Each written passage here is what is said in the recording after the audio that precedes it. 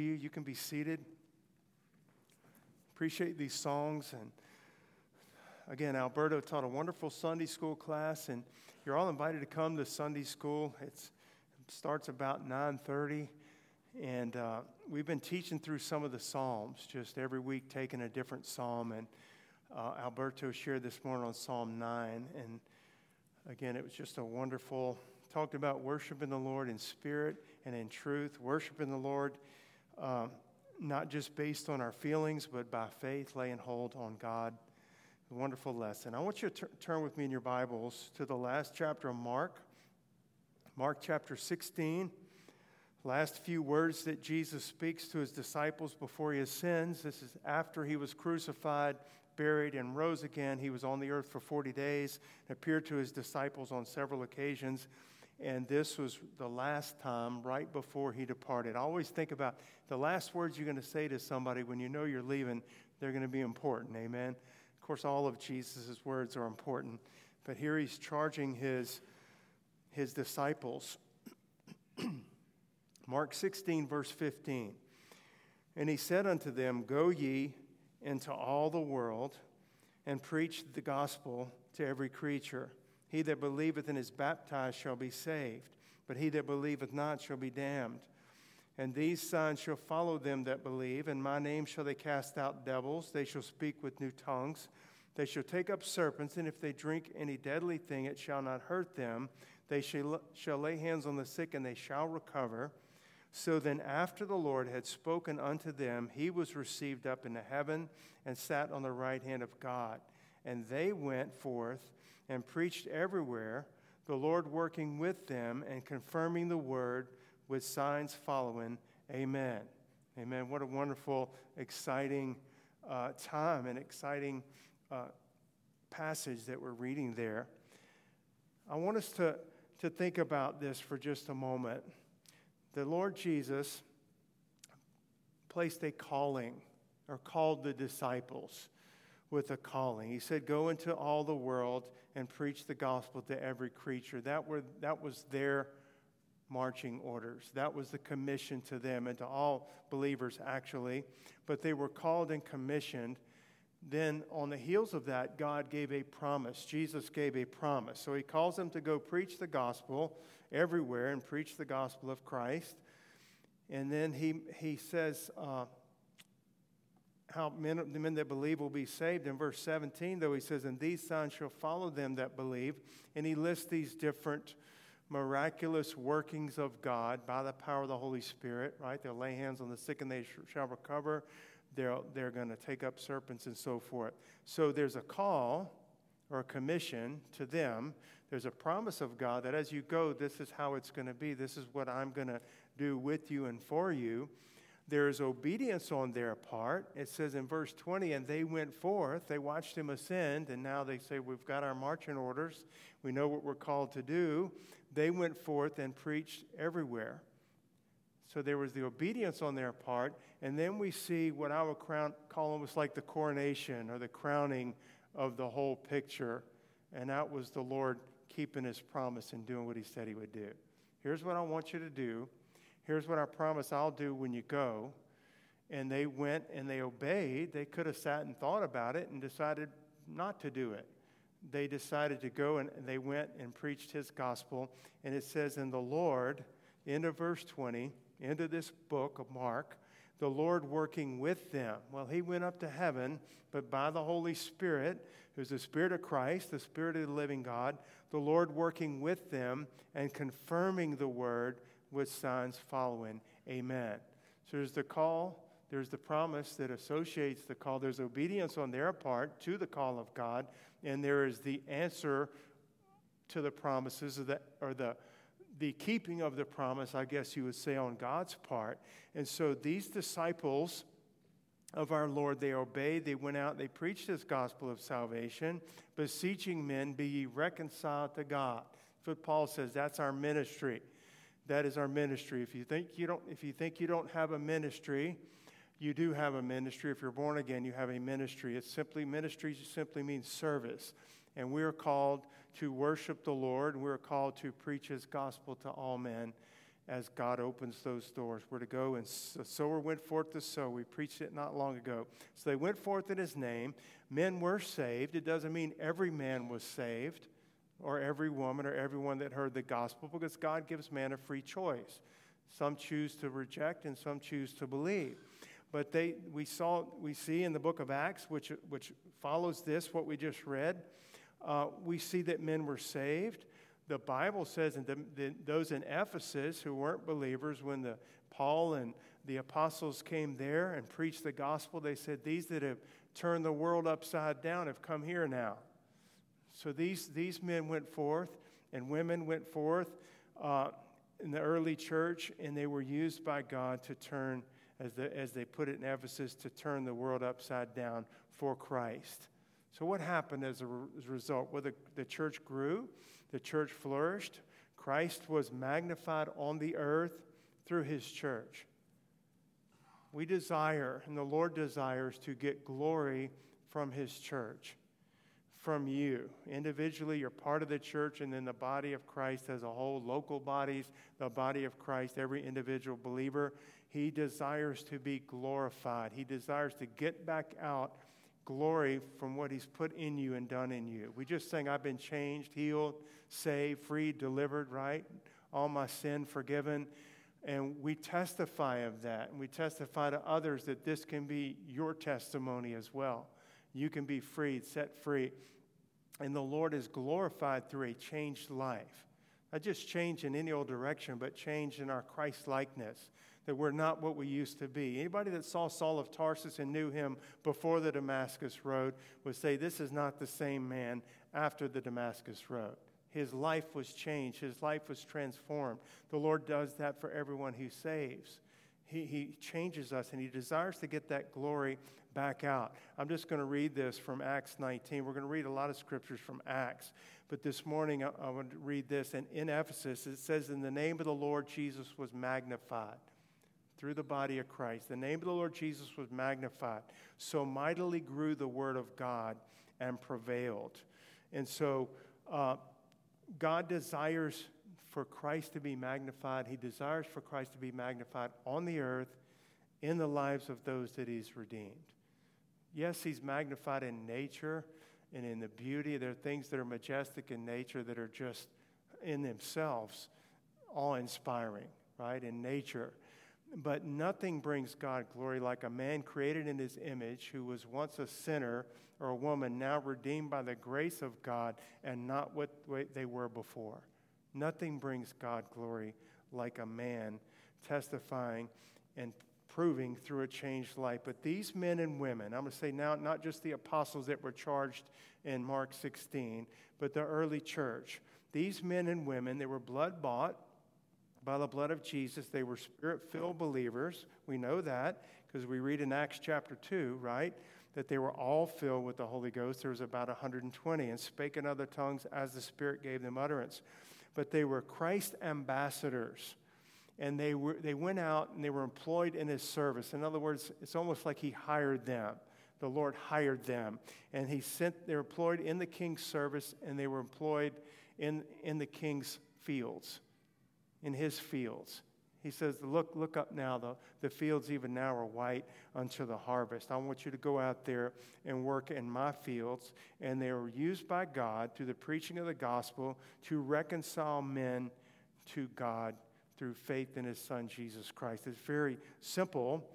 But y'all, they were his instruments of righteousness on this earth. They were instruments of righteousness. The Bible says, Paul says we, not just he as the Apostle Paul. He says we are living epistles, right? The epistles of God, not written with ink, but with the Spirit of God. Not upon tables of stone, but upon fleshly tables of the heart. And we're living epistles of Christ. Our life is to reflect the working of God by his blood and by his Holy Spirit, the redeeming power and grace of God to people around us, and the transforming power, because he doesn't just save us and set us on a shelf. He saves us, and he's the potter and we're the clay, and he's working on us all the time. Amen? Making us more like Jesus. But these men and women in the early church, they went out, they obeyed the Lord, They went out to the highways and the byways. They went to strangers that they didn't know. They went to family members. They went to strange places and villages and towns they had never been before. They went to Jews. They went to Gentiles. They went near. They went far. They went to Jerusalem, Judea, to Samaria, the uttermost parts of the earth. And they found God to be faithful everywhere they went. They found God to be working with them. He's with us. He didn't just send us out and he stayed behind. The Lord is with us. And they were instruments of righteousness, not just saved, but as the Bible puts it, Paul puts it in 2 Timothy, they were vessels of honor. In a large house, there's different types of vessels. I liken it all the time to, you might have fine china, where on some special occasion you pull out the crystal and the fine china and you have a banquet type of thing. Rarely, And then in the same house, you have the paper cups and the plastic cups and the ones you get from Cane's when you buy a Coke and you still have them, that you don't care if you lose it or it gets broken or if you use it to change your oil and you put some in there. In a house, they're all vessels, but in a large house, there's vessels, some to honor and some to dishonor. And the exhortation in 2 Timothy is to be that vessel of honor unto God.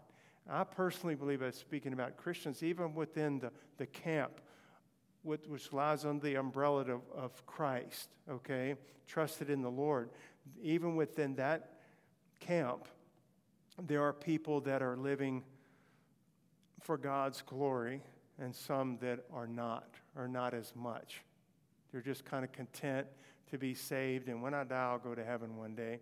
There are people that have a holy hunger for the Lord. I pray that for this body. I pray that everybody here, and I put myself at the top of the list, I pray we'd have a holy hunger for the Lord. That when we come, that we're really hungering and thirsting like David after the Lord. Oh, as a heart pants after the water brook. Jesus says, blessed are they that hunger and thirst for righteousness. They're going to be filled. Okay, but even as Christians, I'm already saved. I want to have a continual hunger that compels me on for more of Christ. Amen? That is a prayer. I know it's your prayer as well. But I want to speak about this early church a lot this morning. The Lord loved them. The Lord had previously saved them. The Lord knew them. The Lord had called them. The Lord had empowered them. We can't ever forget that. They didn't go off half-cocked, so to speak. They didn't go off unequipped. They didn't go out ill-prepared or unprepared. The preparation, besides the discipleship of the Lord himself to the 12 anyway, there was the waiting on the promise. Tarry in Jerusalem until you're endued with power from on high, and then you're going to go out. And so they waited. They were not only commissioned by the Lord, but they were empowered by the Lord to do his will and his work on the earth. They were not empowered to do whatever they wanted to do. Some people look at, when I'm saved and have the power of God in my life and even baptized in the Holy Spirit, that it's almost like we just wield this sword like a lightsaber from Star Wars any way we choose. And that's not what's given. We're called by the Lord and we're empowered to do his will. In conjunction with the promise of the Holy Spirit, the baptism of the fullness of the Spirit, he says, you're going to be witnesses unto me. What does witness mean there? Look it up in the Greek. It means martyr. You're going to be empowered to live for me and die for me. Your life is mine. And I'm going to empower you to live that type of life by my Spirit in you, privately, publicly, in good times and bad times. Amen? But they were not empowered, nor are we empowered to do our own will. And I thought about this. If Peter had been empowered just to do his own will, he would have been a better fisherman. Right? Oh, he can make the nets full of fish every time he goes fishing. Or Levi would have been a better tax collector. But they weren't. They were servants of God. They were empowered to do his will, not their own. And this to me is really like the key. The Lord had promised them. The Lord had promised them that in Matthew, and pretty much in the Great Commission in Matthew, where he says, and lo, I'm with you always. This is how that book ends. Lo, I'm with you always. Now, they watched him sin, but he says, I'm with you always, even unto the end of the world, to the ends of the world. He went with them, and that is the blessed part. So if you're still in Mark chapter 16, look at verse 20 again. And they went forth, so they obeyed. They were empowered, they were equipped, they were called, they were commissioned. They went forth and preached everywhere, the Lord working with them and confirming the word with signs following. They would have fallen flat on their face, so to speak, had not the living God, the resurrected Christ, been with them. It would have just been, in one sense, men arguing or confronting or battling with other men. But it was not that. They turned the world upside down. As 1 John says, for as he is, so are we in this world. It's a big difference from just being a man who joins a religion, but there's no fundamental change in that man, and they go out and they try to convince people, persuade them to their religion or their belief system, and people can go into belief systems and come out of belief systems. This is not at all what we're talking about. The living God, the maker of heaven and earth, who died and rose again and ascended, it says here the Lord was working with them. He was with them.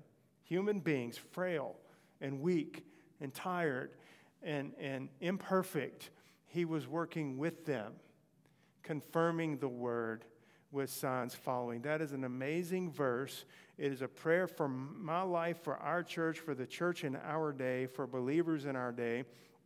The Lord loved them, knew them, he called them, and he worked with them. So what does it mean that the Lord worked with them? He worked in them and through them, and I would say on their behalf. So what was the purpose of that? Confirming the word. So he didn't just confirm anything. What did Christ working in and through their lives, what specifically did he confirm? He confirmed the word that was preached. What was the word? The gospel. 1 Corinthians 15. You ever want to get in a nutshell, what is the gospel of Jesus Christ? We're not going to read it this morning, but 1 Corinthians 15, at the beginning of that chapter, this is the gospel which you heard and which you believed and by which you're saved and in which you stand. How that Christ died for our sins according to the Scriptures, and then he was buried and rose again the third day according to the Scriptures and was seen of witnesses. That's the gospel. That's the good news. And as they went and they preached Christ as Savior and Christ as Lord and Christ is the only means to the Father and forgiver of sins, and they preached this Christ, that he's the one with God and he created all things and this is him and he came in the form of a man in Jesus Christ. As they preached that word, the Lord confirmed that. The Lord didn't confirm, nor does he confirm, perversions of that or personal preferences of that, where I take some of that and I mix it with something else that I like because it's more popular amongst lost people and preach that. The Lord has no responsibility, nor does he confirm that. He doesn't confirm a personal preference or flavor of the Bible or the gospel or a type of Christ that you preach or a cosmic Christ of the new age or something like this. He confirms his word, okay? He confirmed the word. So what does it mean to confirm? The Lord worked with them confirming the word. It means to establish. It means to establish even by force. In other words, there's some strength to it to make sure. I was thinking about, in the Bible, and our college group has been studying through the Old Testament. I know they have covered this at some point, but when Solomon built the temple, the first temple, there was a tabernacle that God gave to Moses, and it was prepared in his day, but it was basically like a tent. The Lord put it on David's heart to build a temple, okay?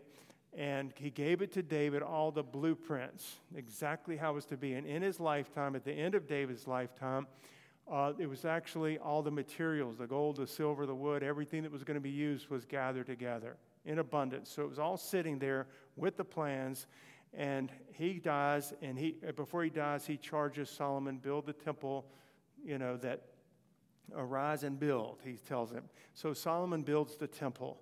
I think it was 8 years in building the temple.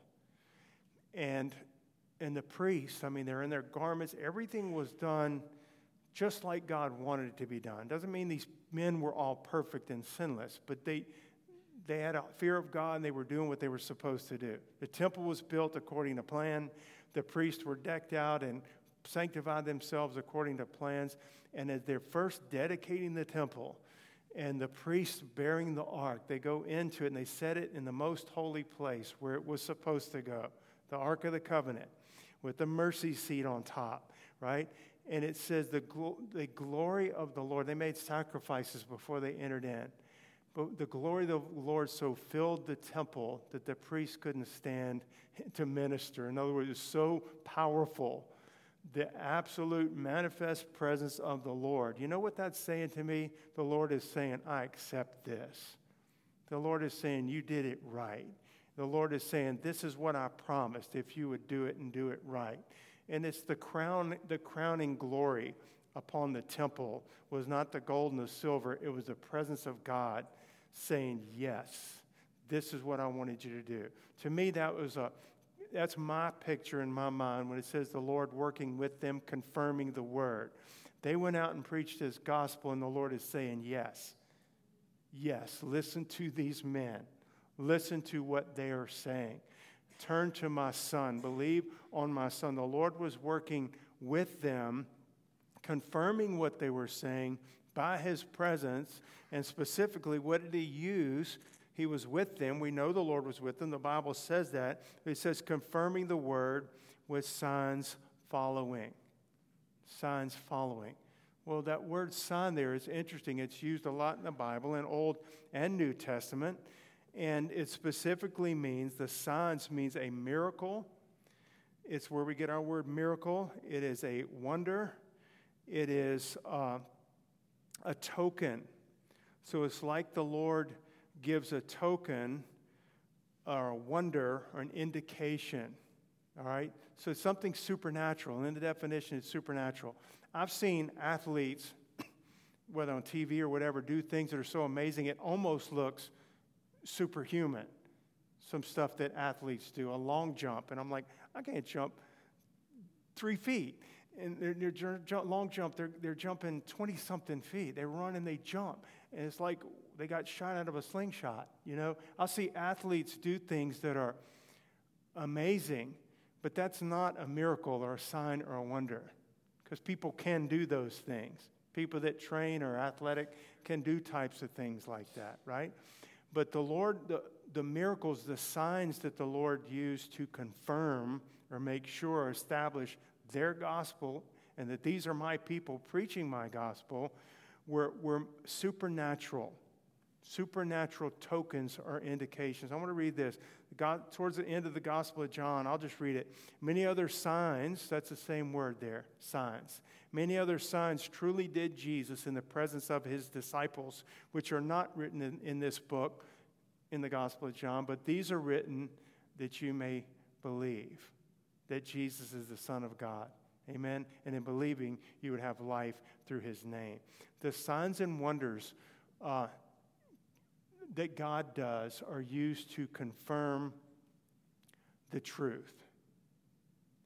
Confirm the truth. Now we know, the Bible tells us there are lying signs and wonders. The Bible says so. So they're counterfeits. They're counterfeits. They're not holy. They're not of God. Satan is supernatural, and he can do certain things. I think even his power is still limited by the Lord. He's not almighty, but he can do things that to us would look supernatural and appear to be miraculous. They're lying signs and wonders that is spoken of in 2 Thessalonians, and we see it played out in the Antichrist and Revelation and the false prophet and so forth. But the real signs are given and the real wonders are given by the Lord to coincide and line up and corroborate with the Word of God. Okay? They're going to be like what we read in the Bible, and they're going to exalt Jesus Christ. One way you'll know a lying sign and wonder, does it, or does the prophet or the individual doing that, is their message correct? Are they pointing me to Christ, the Christ of the Bible?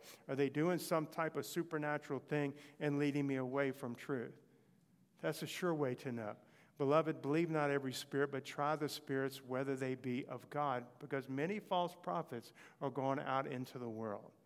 All right? Now, this is not a sermon on that, but when Peter preached on the day of Pentecost, when the lost people, the Jews on the streets of Jerusalem, did not understand what was going on, how do these 120, how do we hear them speak in our languages? They're all local boys from around here. How do we hear them speak in our language? He stands up and Peter says, we're not drunk. This is a fulfillment of Joel's prophecy. And part of that prophecy says, I will show wonders in heaven above and signs in the earth beneath. So the Lord is a God of miracles, all right? And he confirms his word and his prophet and his minister and his people with signs and wonders following. I want to read one more scripture about that. In Hebrews, it says, speaking of so great salvation that we have, it first began to be spoken of by the Lord and was confirmed unto us. That's that word confirmed that we used a minute ago. By them that heard, God also bearing witness, both with signs and wonders. So the Lord bears witness with signs and wonders, and with diverse miracles and gifts of the Holy Ghost according to his own will. All right? So I'm only saying that and mentioning that for this reason, that we understand that God worked with the disciples, and I don't think there's a break in that. You read it all through the book of Acts, then it's just to continue on. You've heard it before. There's not a formal ending to the book of Acts like there are to other epistles, because the book of Acts is just continuing. God intends for it to just continue until the rapture and all the end times things are fulfilled. So one thing to point out here, that the Lord confirmed the word, worked with the apostles and the disciples with signs following. The word follow means to follow near as a result of. Right there in conjunction, okay, with them. The Lord's working with them, confirming yea and amen to what they said and who they were and who they claimed to be and who they claimed to represent. The Lord's working with them right there, following near as a result of that gospel being preached. The Lord was working with them, doing miracles in and through their lives, okay? Now, I want to just mention this right here. We are not, believers nowhere are told to follow after signs and wonders. We get in trouble when we do that. We get in danger when we do that, when we're following after signs and wonders. We're clamoring because I heard this was taking place here, and I heard this was taking place when this person preaches, and this sign and this wonder are taking place. We're not to follow after signs and wonders. We are not, okay? A lot of people in the church can follow after these things, and what they end up doing is basically throwing their discernment out the door. They throw their sound doctrine, which they know or should know. They throw it out the door. They throw out the discernment which God has given them, and they follow after signs and wonders. And we're not supposed to do that. We have a head on our shoulders, so to speak, and it is be grounded right here. Okay, let this mind be in you, which was also in Christ Jesus. We're to be centered and grounded upon his word. And so we don't follow signs and wonders. What does the Bible say? The signs and wonders were following the believers. It's a big difference. And make sure you get that. You've heard me preach, and just a month or so ago, I preached on miracles, that our God is a God of miracles. You know I believe that. I'm saying we don't follow that.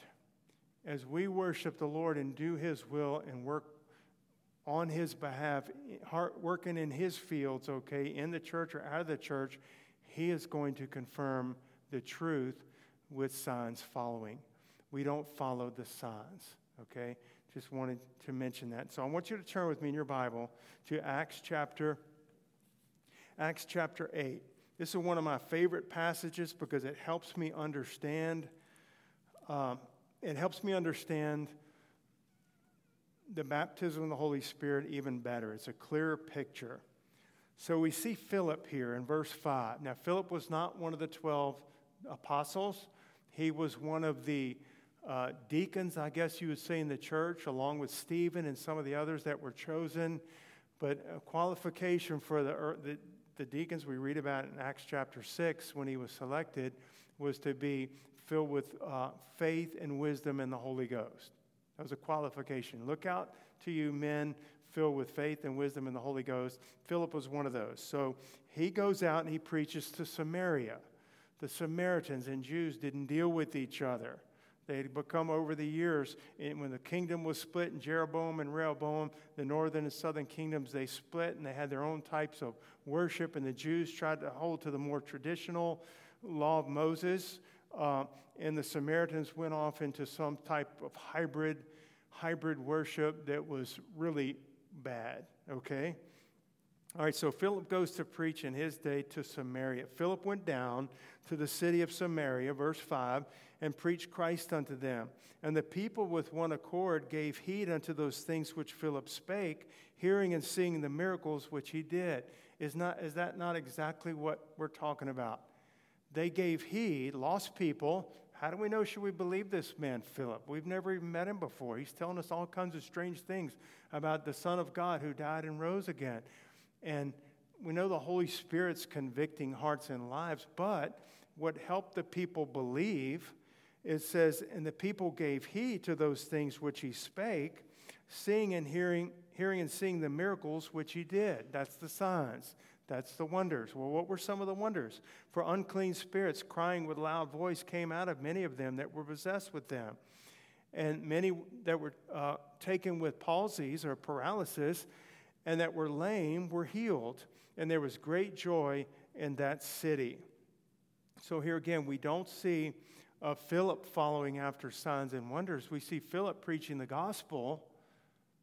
The Lord works with him, confirming the word with signs following, and that confirmation helped people to believe, okay?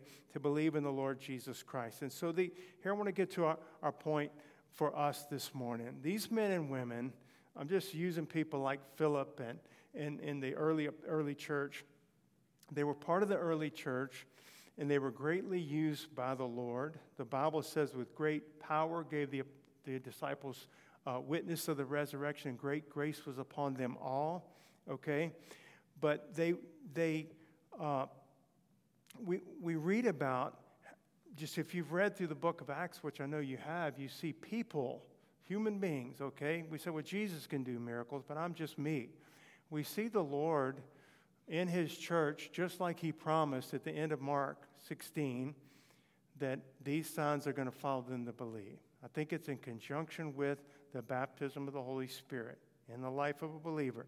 They went forth, the Lord worked with them. And we say, wow, that must have been exciting. When I read it, I say that must have been exciting. That must have been amazing. What happened in Ephesus and the revival there. And I read about these things. That must have been amazing. You know, Paul, they brought all the sick to Paul and they were healed. And I think even like handkerchiefs and stuff. Now, the Lord doesn't say we're to repeat this, but they were brought handkerchiefs and he would touch them and they would go back and the person would be healed. God, there was special signs and wonders that the Lord was doing, and we're going, wow, that must have been glorious and amazing. Have you ever wished and hoped and prayed to see that in your day? I want to look around. Have you ever desired to see miracles like this in your day, resulting in revival like we read about, 3,000 getting saved on the day of Pentecost. A lame man's healed at the temple. That's a miracle. 5,000 were saved as a result of that, okay? On and on we could go. Have you desired, or do you desire to see that? Okay, I do, okay? I pray it. I desire to see that. And there's one thing the Lord wants us to know. I'm going to bring this to a point here. There's one thing the Lord wants us to know, and that is this. There is a cost to be paid. There is a price that's paid for that type of life. I talked a lot, and I intended to talk a lot about the miracles and the Lord working with them and the confirmation. There is a cost to that life. There's a price that's to be paid. There's a price that the early church paid. in order to be used like that. They did not pay a price to be saved. We are saved by the grace of God, right? We don't add to the blood of Jesus the price that was paid, not silver or gold, but by the precious blood of the Lamb, our redemption was purchased, Peter says. We don't add to that nor subtract from that. Salvation is of the Lord. Neither by the blood of goats and calves, but by his own blood he entered in once into the holy place, having obtained eternal redemption for us. Who did it? He did it.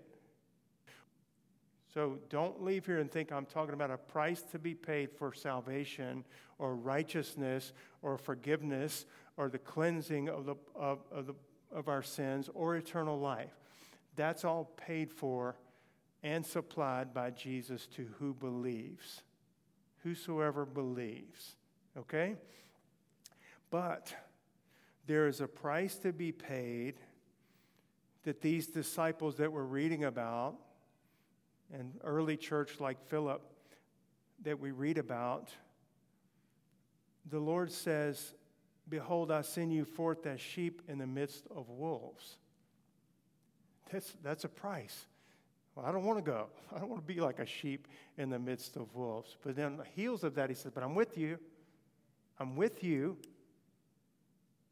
Greater is he that's in us than he's in the world. You're going to be hated by all men for my name's sake. There's a price to be paid. Yea, all that live godly in Christ Jesus shall suffer persecution. There's a price to be paid. Not for our salvation, but to walk with God. Not for our salvation, but to be used by the Lord like we read about right here. We could just go on with miracle after miracle after miracle and exciting story after exciting story, and I love it. It encourages me. I love it. But it also, in a sense, when I'm through being encouraged, I'm like, man, I fall so short of that. Why isn't that happening? Well, the Lord, one reason, I can't say that I'm given every reason. One thing the Lord wants us to know this morning, there's a cost to be paid. There's a price to be paid. Don't ignore it. Don't miss it. Don't minimize it. Don't pretend like it's not there. These disciples weren't tricked into something. They knowingly and willingly said, yes, we know. You told us we're going to be sent as sheep in the midst of wolves. You told us that we're going to be hated by all men for your sake. You told us that, Lord. You told us we're going to be brought before governors and magistrates and kings and judges. You know, you told us that. And we are making a choice. We love you. We want to serve you. We've looked at the joys and pleasures of the world. We know the joy of knowing Jesus. We're making our choice. This is better. To go with you and to be persecuted is better than this. To go with you and be rejected is better than this. There's a cost to be paid. Not to be saved, but to be a vessel of honor unto God. It costs something. It costs everything. It costs everything. It costs giving up my life for his life. Not for salvation, but to be used by the Lord like the early church was used. Amen? I just want to read this, and we're going to be bringing this to a close, but I'll read this, and if you want to turn there, you can, towards the end of the book of Hebrews. We know that chapter 11, we know that all these that by faith did the different things that they did. We know the names of a lot, but there's a lot we don't know their names. I'm just going to pick up in Hebrews 11:35. Women received their dead raised to life again. All right, that's a miracle, okay? But others were tortured, not accepting deliverance, that they might obtain a better resurrection. There's faith, okay? Others had trial of cruel mockings and scourgings, yea, moreover, of bonds and imprisonment. They were stoned. They were sawn asunder.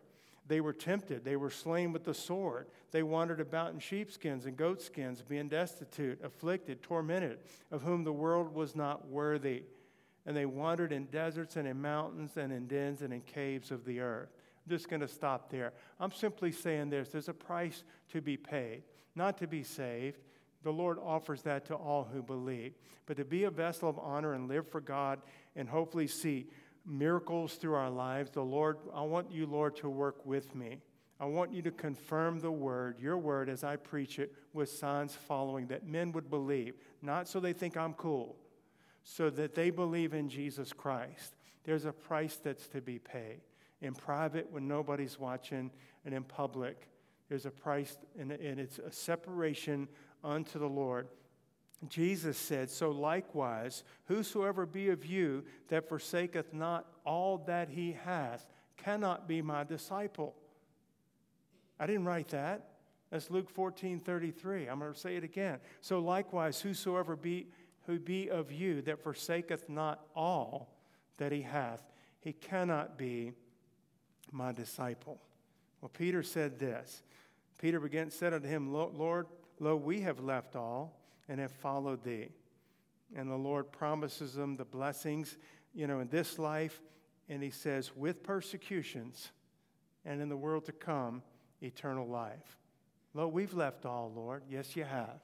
You really have, Peter. You've left all. And here's what's going to be the reward for you. You're going to have blessings in this life with persecutions, and in the world to come, eternal life.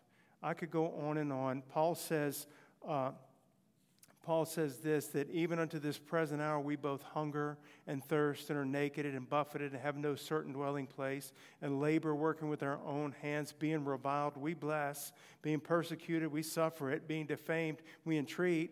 We are made as the filth of the world. He wasn't made as the filth of the world when he was a Pharisee of Pharisees. He was made, and him and those with him were considered by the world as filth. It's, in other words, what you would sweep up. What you would sweep up when you're cleaning a barn out and sweeping out something dirty. That's what we're considered. That's stuff you get out and throw out.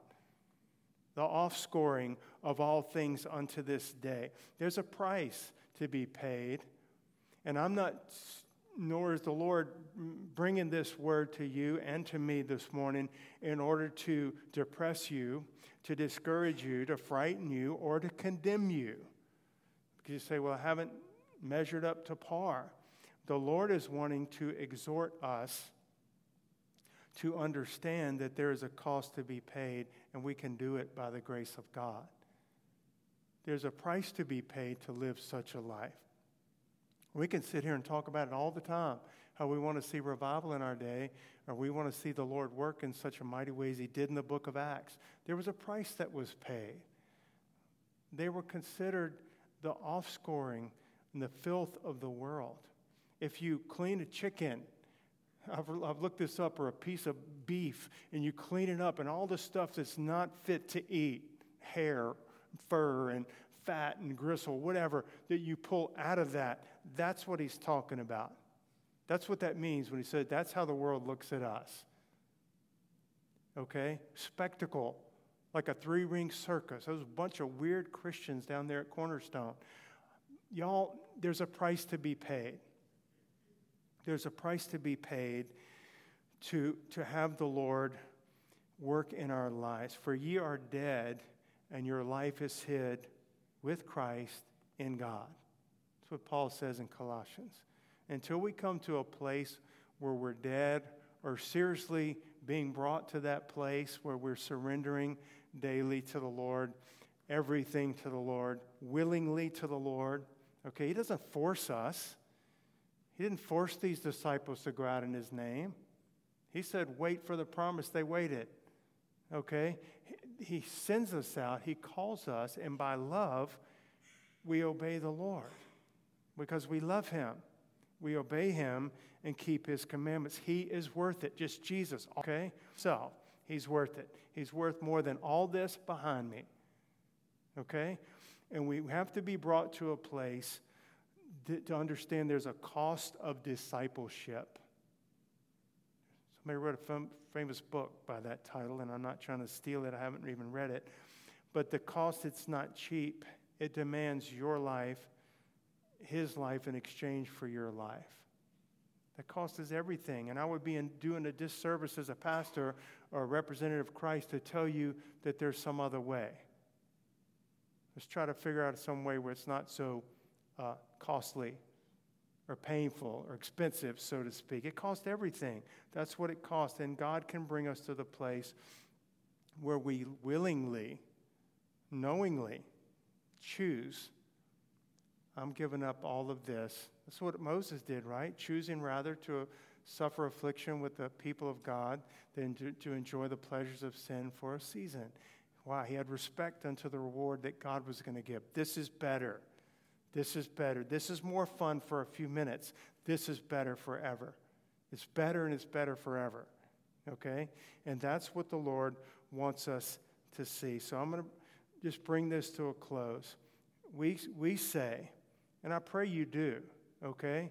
We say, Lord, I want to see that in my day, what I read about in Acts. I want to be used by the Lord like that. Lord, I want you to confirm the word when I share the gospel, or preach or teach or whatever, with signs following. And we should desire that. But we just have to understand we need to travel the same path, so to speak, that these did. It's not a different path for them. They live in a whole different era, 2,000 years ago, but they lived in a pretty modern society under the Roman Empire, okay? And they were considered weirdos, is even putting it nicely. They were considered like not fit to live. They weren't accepted by their Jewish brothers, the early church, or by the Gentile world. And yet they turned the world upside down through the gospel, because sinners are sinners and they need Christ, and some believed. And the Lord worked with them. Amen. There's a cost to that, and we have to travel that same path. We need to yield to Christ with the same yieldedness. We need to be willing to pay the same price and nothing less than what they paid. And I just am closing this morning. Dee, you can come with just a prayer. You know, Peter said, Lord, we've left all and followed thee. All those songs that we sang this morning, I say it all the time, Dee and I don't plan that. The Lord gives her the music and the Lord gives me the sermon. And she is always asking, what are you preaching on? So I'm not telling you. I'm preaching on the Lord, you know. And so, but the Lord gives her the music and the Lord gives me the word. But I'll say, yes, Lord, you know, or no turning back, or I won't go back. And it has to do with pressing on with the Lord. I want to be used by God like that. I'm being honest with you. The Lord has used me in different ways, and he's used you in different ways. But I'm saying to where we see that outpouring of God's Spirit, the Lord working with his people, confirming the word. We don't invent the word. We preach the gospel, and the Lord comes alongside and makes it sure and establishes it with signs and wonders following, that men would be saved and believe. Doesn't mean all are going to believe. Some will. Amen? Y'all stand with me this morning. Our prayer is simply this. The altars are open. You come. Help us, Lord. Help us to be willing and obedient. Help us by faith to make the choice to pay the cost of true discipleship and joyfully surrender all to you, Lord. That we would be like Peter. Lord, lo, we have left all and followed thee. Lord, I pray you would help us and help your people, God, to leave all, to count the cost, to make the right decision, to follow Jesus, and then to follow you, Lord. Give your people strength, Lord. You will certainly give us the same Holy Spirit who lives in us will empower us. The same grace by which we were saved will enable us. God, help us to do your will, Lord, and to leave all in order to do it in Jesus' name.